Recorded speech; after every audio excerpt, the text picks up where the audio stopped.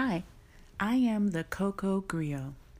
I want to thank you for stopping by my podcast to hear what a woman of a certain age feels about different aspects of life. Tonight's topic is spotting imposters. You know, the Don Juan with too much going on. I have been single for some time, and that's okay with me. So, one of my favorite games in the world is dominoes. I love to play not to win, but because dominoes reminds me that I cannot determine the hand I am dealt, but I have to play that hand. A few nights ago, the computer matched me with a gentleman that happened to be pretty persistent about getting to know me.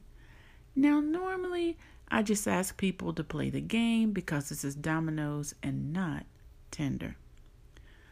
There was something about the conversation with this man that made me want to know more about him.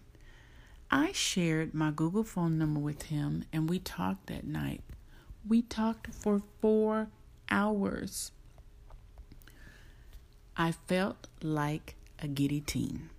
And I didn't even pay attention to the constant buzzing of the notifications on his phone until the next day.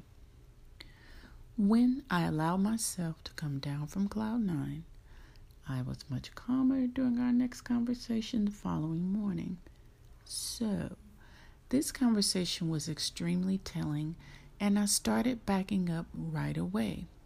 First sign, he sent me a picture of a diamond buying guide and said that he always wanted to have a use for this. Now, my spidey sense said, "Oh, you think I'm thirsty for a husband and you are gaining cool points with me by giving me the illusion that you think you want to marry me on the second day of us talking." Yeah, that was pretty insane. Second sign, he explained to me his expectations in terms of communication. I told him my mama taught me not to call men. If a man wants to talk with you, he will call you. If not, don't bother him because he's talking to the woman he wants to talk to. Oh, did this send him off his rocker? He chided me for holding on to antiquated thoughts and beliefs. I was calm about it, but I reminded him that I am a woman of a certain age, and I'm not changing myself for him. Third sign. He called me in the evening while he was barbecuing.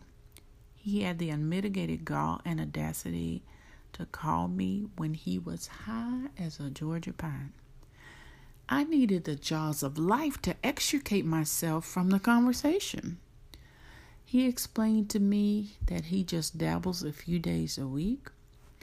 I let him know that I was not comfortable with that, and his conversation really got raggedy and rough at that point. I was called a prude and old. So, at this point, I don't need Sandman coming for me with his hook to get me out of here. I have a very clear picture that this man was all talk and no execution. So, a few words to the wise out there.